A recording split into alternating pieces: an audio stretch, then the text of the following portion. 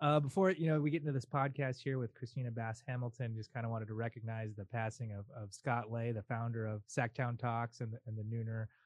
He was a big contributor to kind of the new media here in Sacramento, and kind of a mix of kind of Page Six meets Politico. So just wanted to recognize Scott, his passing, all the great contributions he's made, and may he rest in peace, and happy trail, Scott.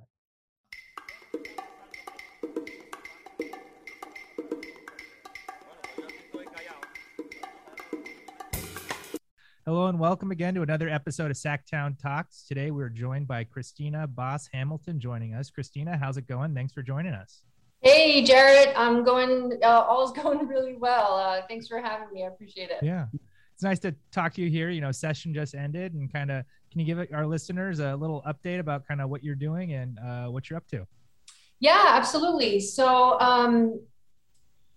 I come out of the labor world. I was a labor lobbyist for a number of years, working for the United Domestic Workers, which is an affiliate of AFSCME.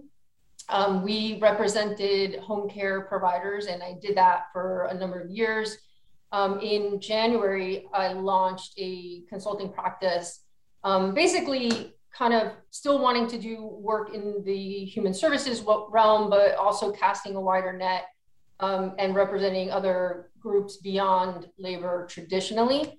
And that has been going really well. I am learning issue areas that I didn't necessarily have too much contact with before. And one of the things that is a pleasant surprise is when you kind of get really into a niche when it comes to lobbying and legislative advocacy, you wind up dealing with the same committees and the same chairs and the same staff pretty much over and over.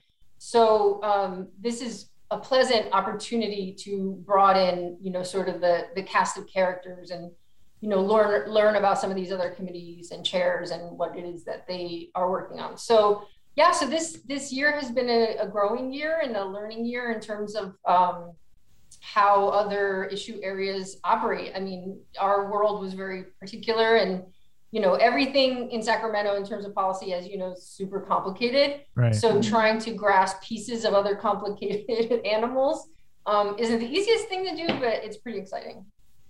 For a lot of the staff and stuff who listen to this, kind of, what was your background prior to kind of being a labor lobbyist? Like, how did you get into that role? That's a great question.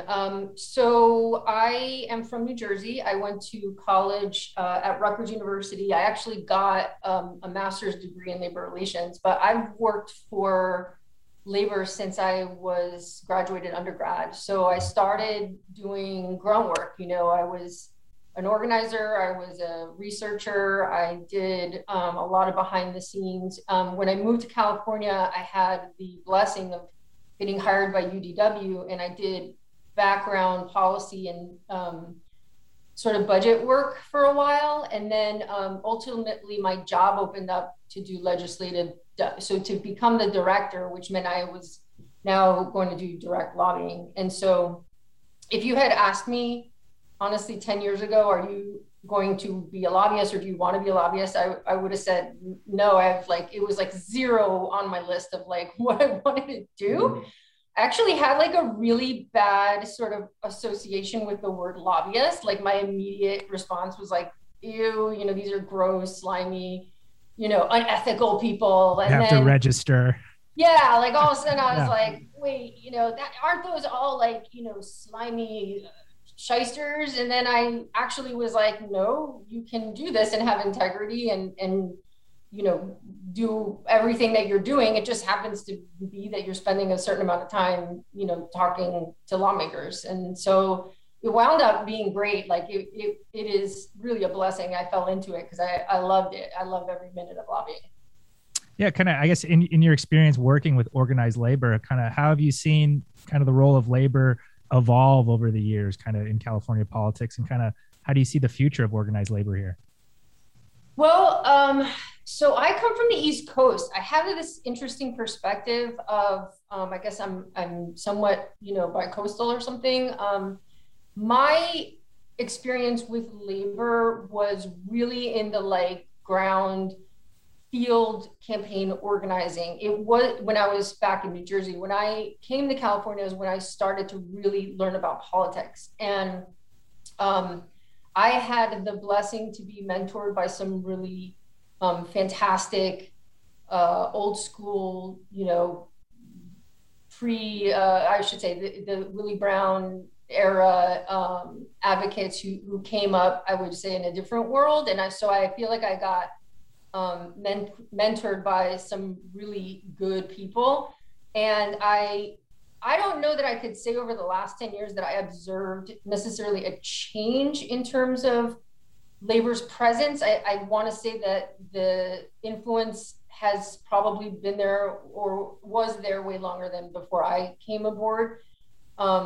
I think the passage of Prop 25, which changed the budget from a 2/3 to a majority vote, that ballot initiative wound up changing so much of the dynamic of how the budget was negotiated. I don't think a lot of folks may remember that when you needed to get 2/3 vote, it made the minority caucus very powerful in terms of extracting some concessions. We'd still be talking about the budget right now. We'd still be talking about the budget right now, exactly. So Prop 25, which was the changing the budget to majority vote, and then also the fees, the fines against the lawmakers for every day that it goes beyond June 15th.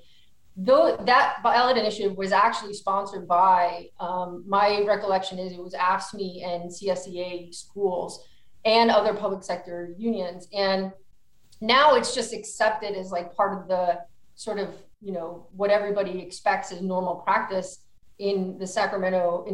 But the reality is that happened because of labor being kind of like, okay, well, every year we're getting held hostage, how do we make life easier? It wound up being, to me, a very pro-democratic, just really good thing that voters agreed with it and changed the dynamic. So I would say that probably was a linchpin moment in terms of like the before and the after. I would add that to that. And then of course the Prop 30 discussion around the raising of the really, really high earner income tax.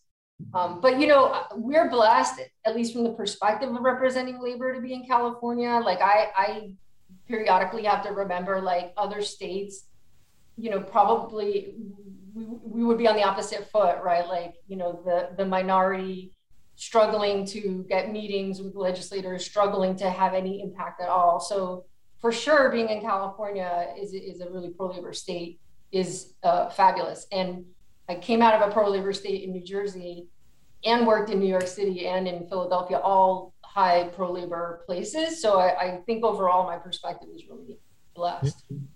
It's interesting with your labor background and organizing experience, kind of that grassroots kind of mentality you have. Kind of how are you using that to kind of help shape kind of private entities and their kind of lobbying experience? Yeah, so that's a great question. So when I launched the firm, my goal was to represent like-minded organizations, but basically to share the models of what makes labor powerful and influential in California. These, I like to say it's not rocket science, it's just having honed over decades how you mobilize voters, how you participate in political action, how you do, massive mobilization around legislation and call-in days and rallies and all this sort of like pieces of the formula that wound up resulting in successful, big passage of bills or whatever. And it's not always, clearly it's not always all the time, right? We have losses and wins like everybody else. But what I learned was, okay, so when you're in Sacramento, what can you be doing at the local level to help push the conversation forward? And so it's what I am doing is replicating or teaching, advising, guiding other organizations, like, as much as possible, right? Because these are different groups with different funding and all sorts of other stuff. But as much as possible, there are things that have been honed to a science and they can be replicated. And let's try to do that. Right.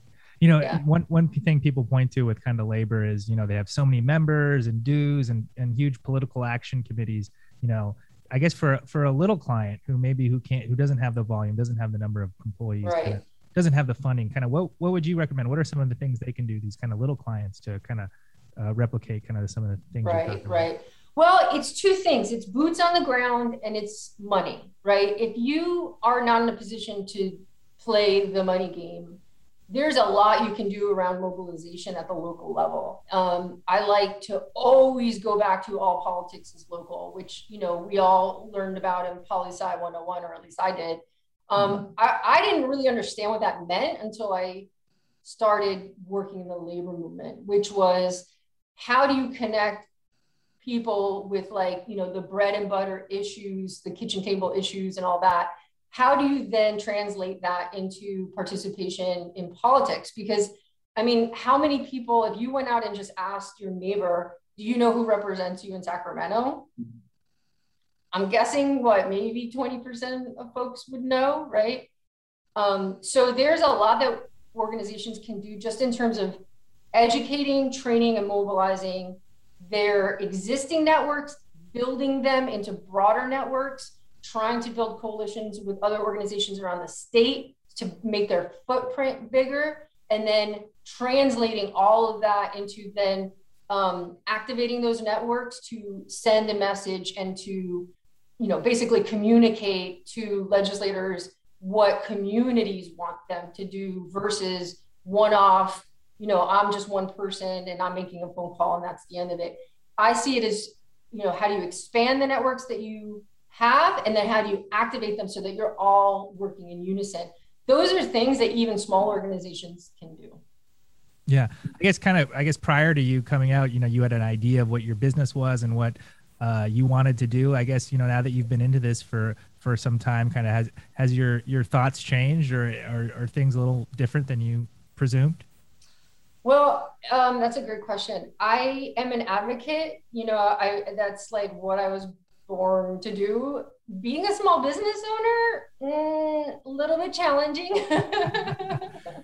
You know, I would say the freelance side of doing consulting is something to get used to, and you know, just basically having to learn how to, you know, operate a business, right? That part has taken a little bit of getting used to.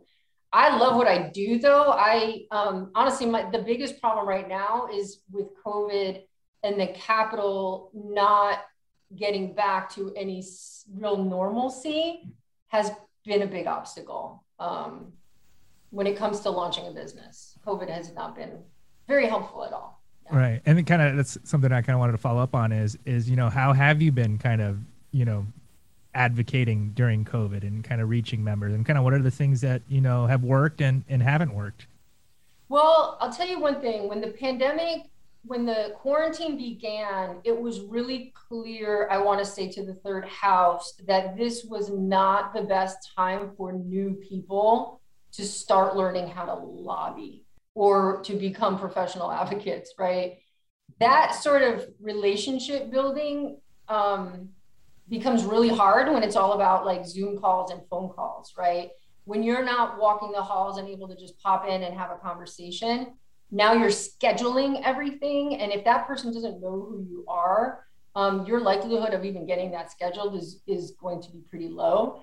So the benefit really was to folks who had built those relationships and were able to transition from in-person to cell phones and Zoom calls, because that trust was already there and that ability to get in touch.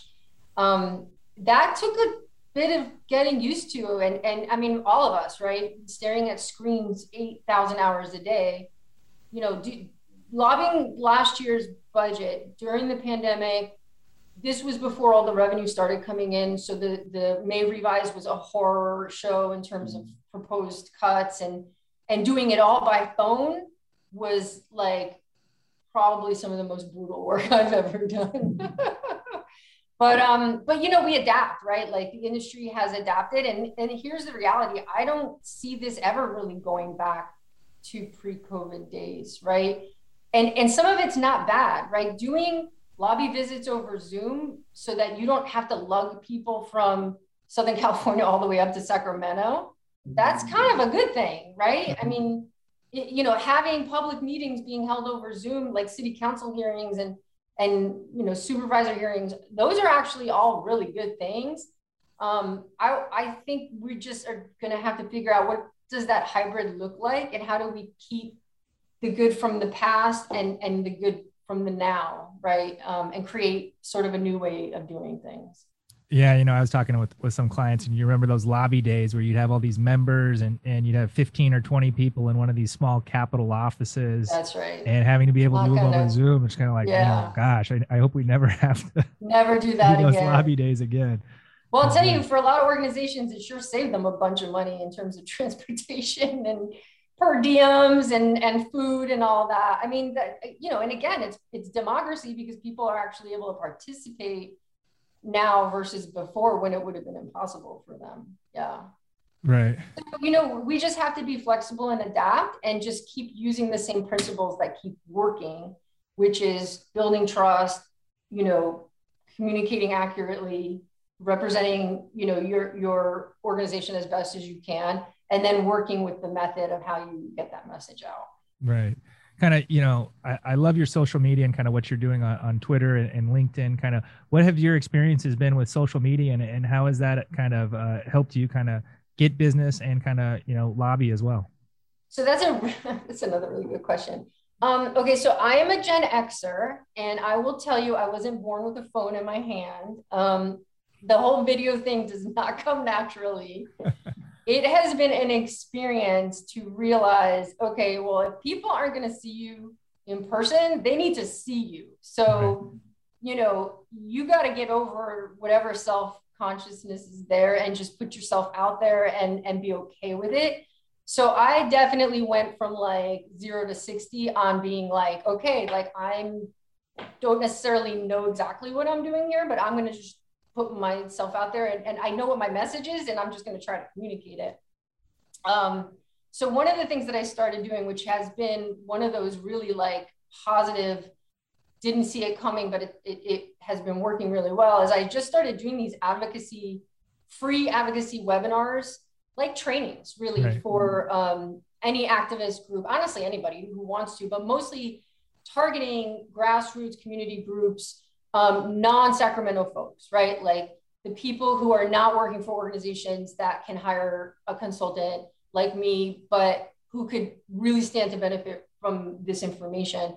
So I started doing these webinars, again, just sort of like, okay, let's see how this works. And, right, how to lobby, how the legislative process works, how to talk to a legislator, what not to tell them. Like, we had this excellent one with Assemblymember Kalra, where he said, don't lobby me on my own bills. Like, stuff that like, it sounds perfectly like, of course, but maybe if it's not like someone didn't tell you that, you wouldn't necessarily know that to be right, true. And so the webinars have become this really great way to do a community service and to do work that I love doing anyway, which is sharing information, because this shouldn't just be information that only organizations that have money have access to, but then to be able to meet people, right? And so through the webinars, I've gotten a lot of referrals and a lot of kind of like people who know people, and then that sort of has generated business. And then the other thing, like I said, is just the presence on social media. And one of the things that I'm learning, right, is that when you have value to share with people, like that is what keeps people engaged and following, right? Right. So, I'm transitioning now, like usually my value would be through conversation, because I always did a lot of coalition work, pre-COVID, and tried to sort of like share my sort of expertise as much as I could. Now what I realize is I want to share that expertise online and see who's out there listening. And interestingly enough, I've had people from around the country participate in the webinars. I even had a gentleman from Nigeria, which blew me away. And overall, like, I'm kind of like, well, why are you like, this is very clearly targeting California. And the feedback I'm getting is these are activists around the country, they're around the world, and they're like, we want to know how to do this stuff. And so it's kind of like democratizing the advocacy process, which sounds like sort of like I'm kind of contradicting myself, but there's a lot of, sort of,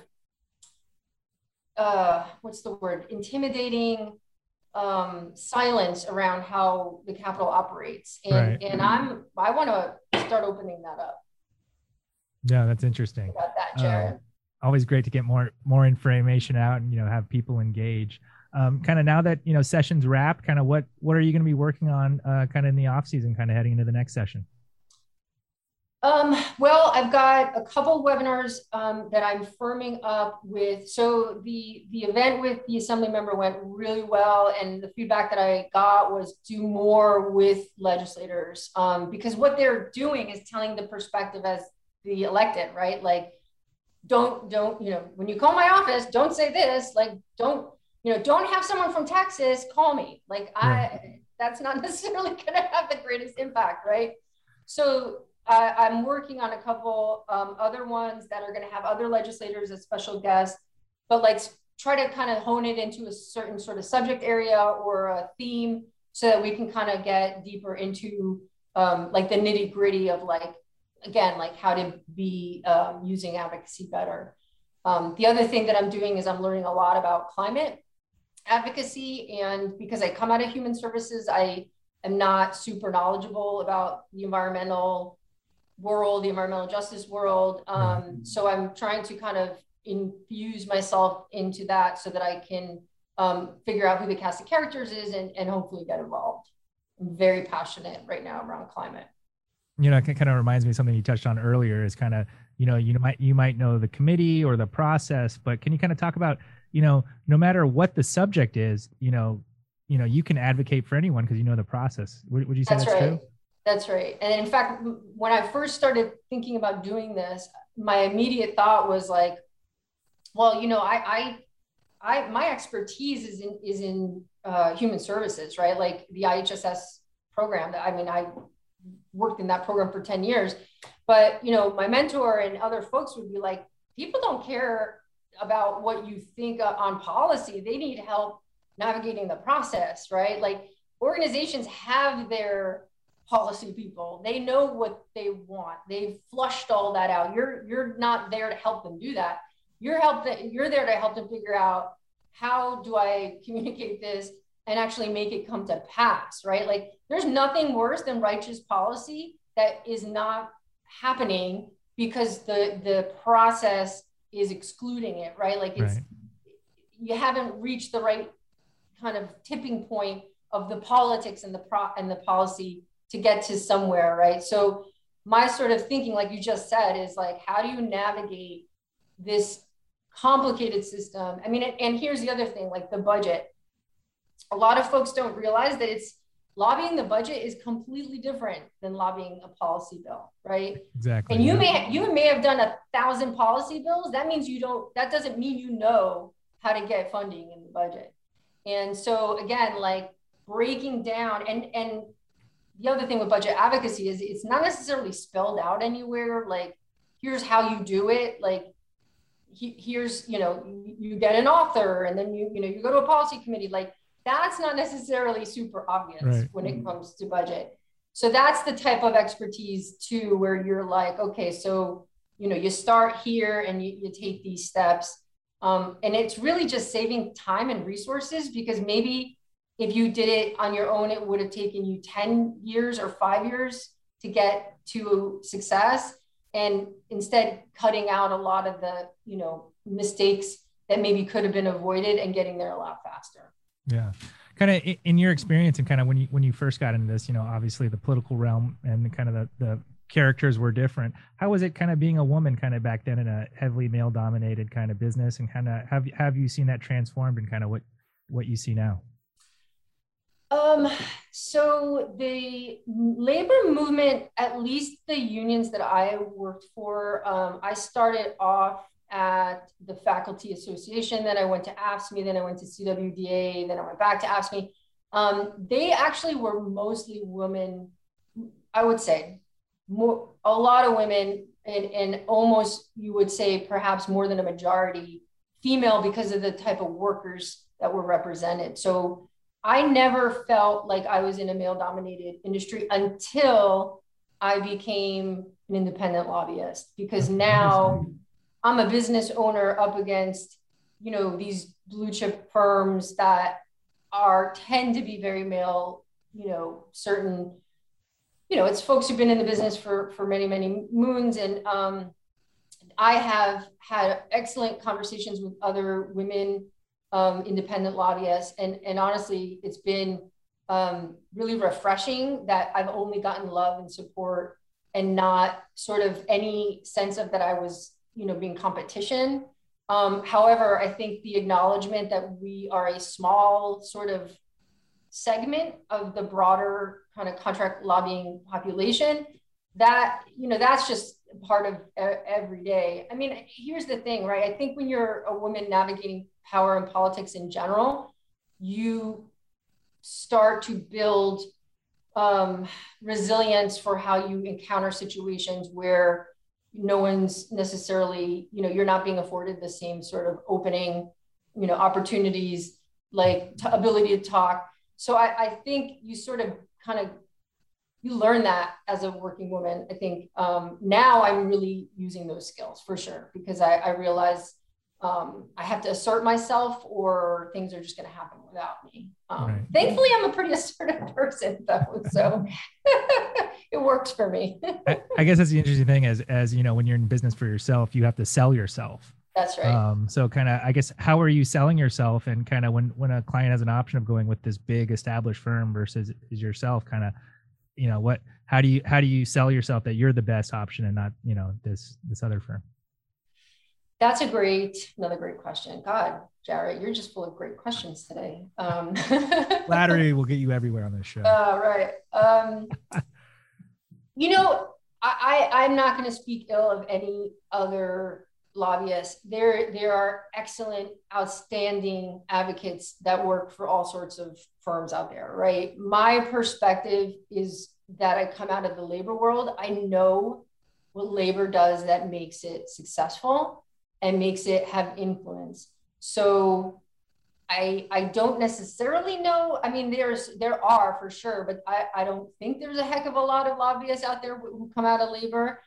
I offer it as I want to share models that I know work, and I'm wanting to work with organizations that I am invested in what they're trying to do, because I do think that when you are passionate and care about the mission of the organization you represent, you are actually magnifying your efforts. It's like what is that called? Like a magnifier effect.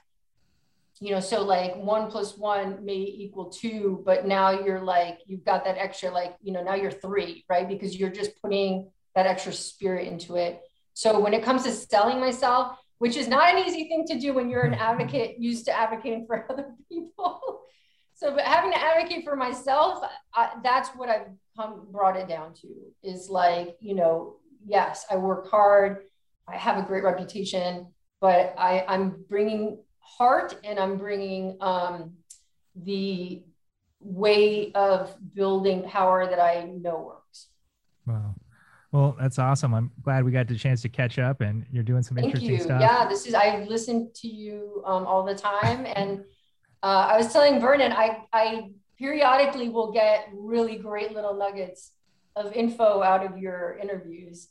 Well, so that's like one of those secret little lobbyist things where I'm like, I don't know if they realize that these are super helpful to listen to these interviews, because you're going to pick up to all sorts of stuff that you didn't know.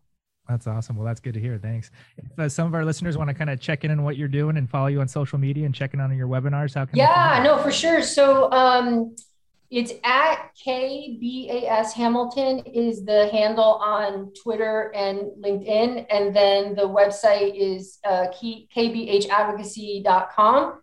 And you can sign up to get updated as soon as I get those webinars scheduled, and then you'll be sort of first notified of that. But yeah, I'd love to have folks follow me. I follow back generally, and you'll catch me up there having some soapbox session or other. if you're interested, I'd love to have more.